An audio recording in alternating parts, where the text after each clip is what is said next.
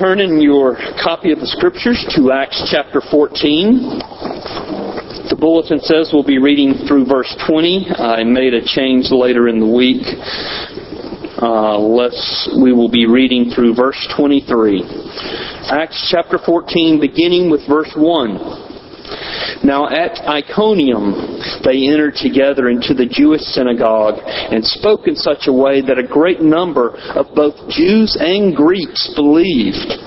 But the unbelieving Jews stirred up the Gentiles and poisoned their minds against the brothers. So they remained for a long time, speaking boldly for the Lord, who bore witness to the word of His grace, granting signs and wonders to be done by their hands. But the people of the city were divided. Some sided with the Jews and some with the apostles. When an attempt was made by both Gentiles and Jews with their rulers to mistreat them and to stone them, they learned of it and fled to Lystra and Derbe, cities of Lycaonia, and to the surrounding country. And there they continued to preach the gospel. Now at Lystra there was a man sitting who could not use his feet. He was crippled from birth and had never walked. He listened to Paul speaking, and Paul, looking intently at him and seeing that he had faith to be made well, said in a loud voice, "Stand upright on your feet." And he sprang up and began walking. And when the crowd saw what Paul had done, they lifted up their voices, saying in Lycaonian, "The gods have come down to us in the likeness of men." Barnabas they called Zeus, and Paul Hermes, because he was the chief speaker. And the priest of Zeus, whose temple was at the entrance to the city, brought oxen and garlands to the gates and wanted to offer sacrifice with the crowds. But when the apostles Barnabas and Paul heard of it, they tore their garments and rushed out into the crowd, crying out, "Men, why are you doing these things? We also are men of like nature with you, and we bring you good news that you should turn from these vain things to a living God who made the heaven and the earth and the sea and all that is in them. In past generations He allowed all the nations to walk in their own ways, yet He did not leave Himself without witness. For He did good by giving you rains from heaven and fruitful seasons, satisfying your hearts with food and gladness. Even with these words they scarcely restrained the people from offering sacrifice to them. But Jews came from Antioch and Iconium, and having persuaded the crowds, they stoned Paul and dragged him out of the city, supposing that he was dead. But when the disciples gathered round him, he rose up and entered the city, and on the next day he went on with Barnabas to Derbe. When they had preached the gospel to that city and had made many disciples, they returned to Lystra and to Iconium and to Antioch, strengthening the souls of the disciples, encouraging them to continue in the faith, and saying that through many tribulations we must enter the kingdom of God. And when they had appointed elders for them in every church, with prayer and fasting they committed them to the Lord in whom they had believed. Let's pray. Lord, as we have read your word, and now as I anticipate opening my mouth to proclaim the gospel of our Lord Jesus, I pray for your help, both for me and for my hearers, that you would be our teacher. For this is your word. We pray in Jesus' name. Amen. When I have some project or another around the house, it is the practice of my wife and children to flee the home, or certainly to stay on the other side of the house and stay well away from me. Even the easiest projects typically take me longer than they should, require multiple trips to Home Depot or to Lowe's, and they generally drive me to the breaking point. I've come to believe, when it comes to home repair, that nothing's ever easy. I believe the same thing about the extension and growth of God's kingdom. Nothing's ever easy. Every time it seems that the gospel takes 2 steps forward, there's always some set of circumstances or some persons that oppose it and drive it 1 step back. I know why nothing's easy for me when it comes to home repair, because basically I'm an ignorant klutz with a tool in my hand. But I don't fully understand why God doesn't pave the way for the preaching of the gospel, why He doesn't knock down every obstacle, why He doesn't open every door so that the gospel can be proclaimed with utmost freeness, and why He doesn't remove all these obstacles so that His kingdom can continue to grow. This morning, as we look at the Scriptures, I want to take a few stabs at answering this question, why God does not remove the obstacles, why God allows opposition to His glorious gospel. By way of review, I want to just remind you where we are as we are working our way through the book of Acts. We took a week off for Easter. But Paul and Barnabas, they are in the middle of their first missionary journey. They left Antioch in Syria. They sailed about 130 miles to the west to the island of Malta. Then they traveled across the island. As they were going across the island, they were preaching the gospel. As they reached the other end of the island, they caught a boat and sailed essentially due north to Perga. Perga is in modern-day Turkey. And from there, then, they set forth on foot up into the mountainous region, and they traveled directly north, and they came to Antioch in Pisidia. Antioch in Pisidia is different from the Antioch in Syria. Antioch in Pisidia is in what we call now modern-day Turkey. Paul's long sermon in Acts 13 took place in this Antioch in Pisidia. Then they went from Antioch in Pisidia to Iconium. That brings us to today's text. And they went there because they were driven out of the city of Antioch by the angry Jews. So, upon arriving in Iconium, Barnabas and Paul, in keeping with their typical strategy, went into the synagogue on the Sabbath and were invited to address the congregation. Look at verse 1 in chapter 14. As they entered the Jewish synagogue, it says that they spoke in such a way that a great number of both Jews and Greeks believed. This is good news. Things are happening. The gospel is spreading. But then look at verse 2.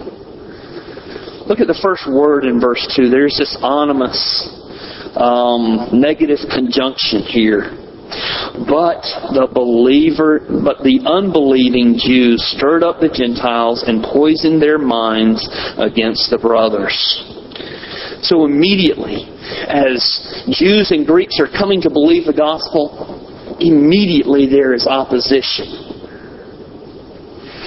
So then what did Paul and Barnabas do? They stayed in the city and they continued to proclaim the gospel. And not only that, but God gave Paul and Barnabas the ability to do these miracles, to do these signs and wonders that accompanied their preaching. So that God Himself, through these miracles that they were doing, could attest to the truthfulness of Paul and Barnabas and their message.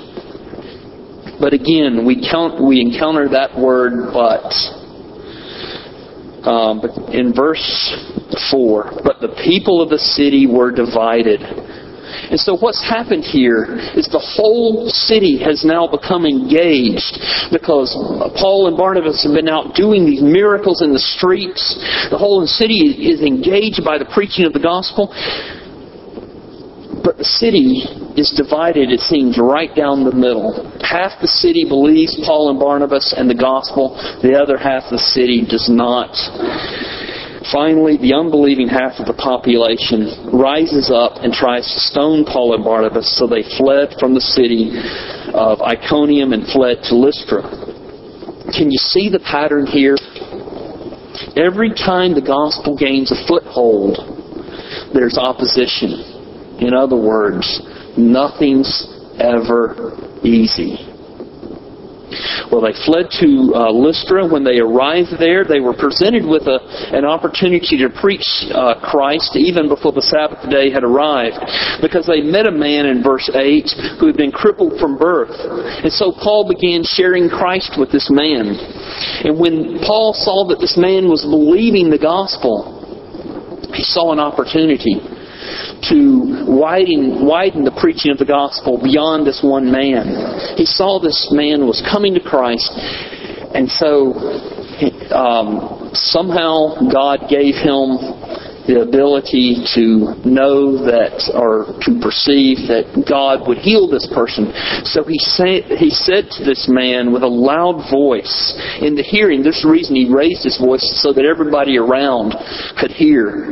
He said with a loud voice, "Stand upright on your feet." And of course the man hopped up on his feet like he had been walking his entire life. And the large crowd who had gathered there immediately were enthralled. But the principle of nothing is ever easy reared its head again, because the people began crying out, "The gods have come down to us in the likeness of men."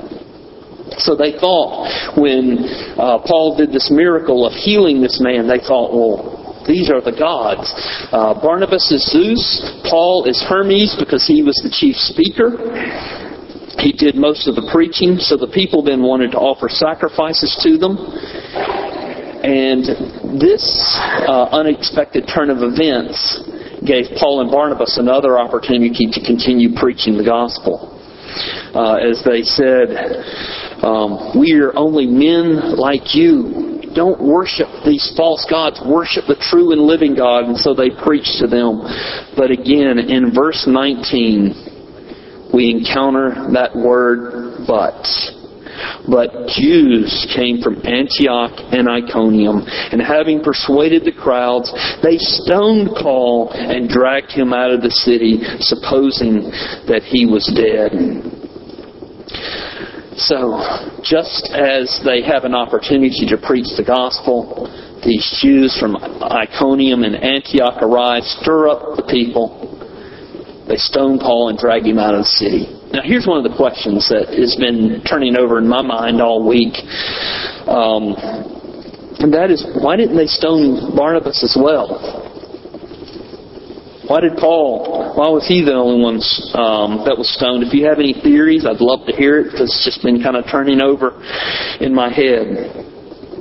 Another thing that's been turning over in my head in regard to verse 19 was Paul really dead when they stoned him, or was he only knocked out? Personally, I've always believed that he was killed and then God raised him from the dead. But the more I've looked at the text this week, I've begun to change my opinion that maybe he was just knocked out, because it says they were supposing that he was dead. I guess it really doesn't matter one way or another. Otherwise, the Bible would have made the issue clear. But the important thing is that Paul, after being stoned, got up and then went right back into the city in which he was stoned. Then the next day he and Barnabas left the city of Lystra, and they went to the city of Derbe. There they preached the gospel, and they made many disciples as a result of their preaching. We're not told whether they experienced any opposition. Verses 21 through 23, they began retracing their steps. These cities that we've mentioned, city in Antioch, Iconium, Lystra, Derbe, these cities were not far from each other. In fact, they were all along one of the more important trade routes in the ancient Near East. And so once they reached Derbe, then they turned around and went back to the cities that they had previously been in. They went to Lystra, and then they went to Iconium, then they went to Antioch in Pisidia. And what they were doing was they were retracing their steps in order to encourage and build up and teach those disciples who had just come to Christ. This is in keeping with the Great Commission. You know the Great Commission. Go and make disciples, baptize them in the name of the Father, Son, and the Holy Spirit. And then it goes on, the second half of the Great Commission is teaching them to obey everything that Christ has taught us. So we are to make disciples in doing evangelism, and then we are to train the disciples to obey everything that Christ has commanded us. So they made disciples, now they're retracing their steps and encouraging and teaching those disciples. And I plan to preach more on this pattern next week. What would they be teaching these disciples as they retrace their steps, as they go back and meet with these disciples who have just only recently come to Christ? We would expect them to focus on Christ Himself and on living by faith. We'd also expect them to teach the essentials of Christianity as they met with these Christians whom they had earlier led to Christ. But there are really two things that the text tells us that they emphasized in verses 21 through 23. So listen to these verses. When they had preached the gospel to that city and had made many disciples, they returned to Lystra and to Iconium and to Antioch, strengthening the souls of the disciples, encouraging them to continue in the faith, and saying that through many tribulations we must enter the kingdom of God. And when they had appointed elders for them in every church, with prayer and fasting, they committed them to the Lord in whom they had believed. Verse 23, they appointed elders to lead the fledgling church. And then in verse 22, they encouraged them to continue in the faith, because we only enter into the kingdom of God through many tribulations. If you will allow me to paraphrase what Paul and Barnabas were teaching them, they were essentially saying, stick with Christ, even though nothing's ever easy. Even though you're going to receive opposition, stick with Christ. Here we have in these cities brand new Christians who are being led by elders who themselves are brand new Christians. You'd think that God would protect them. You'd think that God would nurture them along slowly. But instead, they experienced persecution and hardship. They had to flee from the cities in which they were living, verses 6 and 7 tell us, because of the hardship and the persecution. By way of conclusion, let me attempt to answer this question that I raised at the beginning of the sermon. And I want to look at a few verses of Scripture. And the question that I raised, in case you've forgotten, is I asked earlier, why doesn't God pave the way? Why doesn't He knock down obstacles? Why doesn't He open doors when it comes to the proclamation of the gospel and the growth of His kingdom? And then the related question is, why does He allow His children to suffer hardship and persecution? So a few verses, and then we'll be done.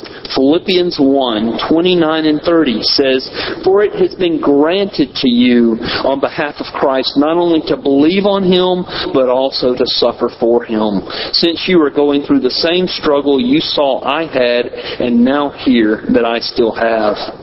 Suffering and conflict are unavoidable for the Christian who wants to grow in Christ and spread His kingdom. Paul said, it has been granted to you on behalf of Christ to suffer for Him. The suffering might take many different forms. It might be that you would have to sacrifice wealth and easiness of life to follow Christ. It may come from unforeseen circumstances like sickness or an accident. It may come from pressure applied from loved ones who think that you're just a little too carried away with your Christianity. It may come from other people who simply oppose you because you are a Christian. Who knows where it will come from or what form it will take? But we can be certain, because it has been granted to us to suffer. We know that the suffering, the hardship, the conflicts, the difficulties will come. Ephesians chapter 6 verses 11 and 12 says, "Put on the full armor of God so that you can take your stand against the devil's schemes. For our struggle is not against flesh and blood, but against the rulers, against the authorities, against the powers of this dark world, and against the spiritual forces of evil in the heavenly realms." The Bible affirms spiritual warfare. Anytime the gospel begins to thrive, whether in your life personally, or whether through your life or through the ministry of the church out in the community, there will be resistance because there is an unseen spiritual battle that is taking place. So we know that we face hardship and persecution because it has been granted for us to suffer on behalf of Christ, also because there is spiritual warfare. James verses 2 through 4 also gives us another reason why we suffer and why we face opposition when we want to spread the gospel. James 1, 2 through 4 says, "Consider it pure joy, my brothers, whenever you face trials of many kinds, because you know that the testing of your faith develops perseverance. Perseverance must finish its work so that you may be mature and complete, not lacking anything." In other words, trials, our sufferings, hardship, persecution, these things are blessings from God that God sends into our lives to help us grow spiritually. So how should we respond to the suffering, the hardship, the persecution, the conflict?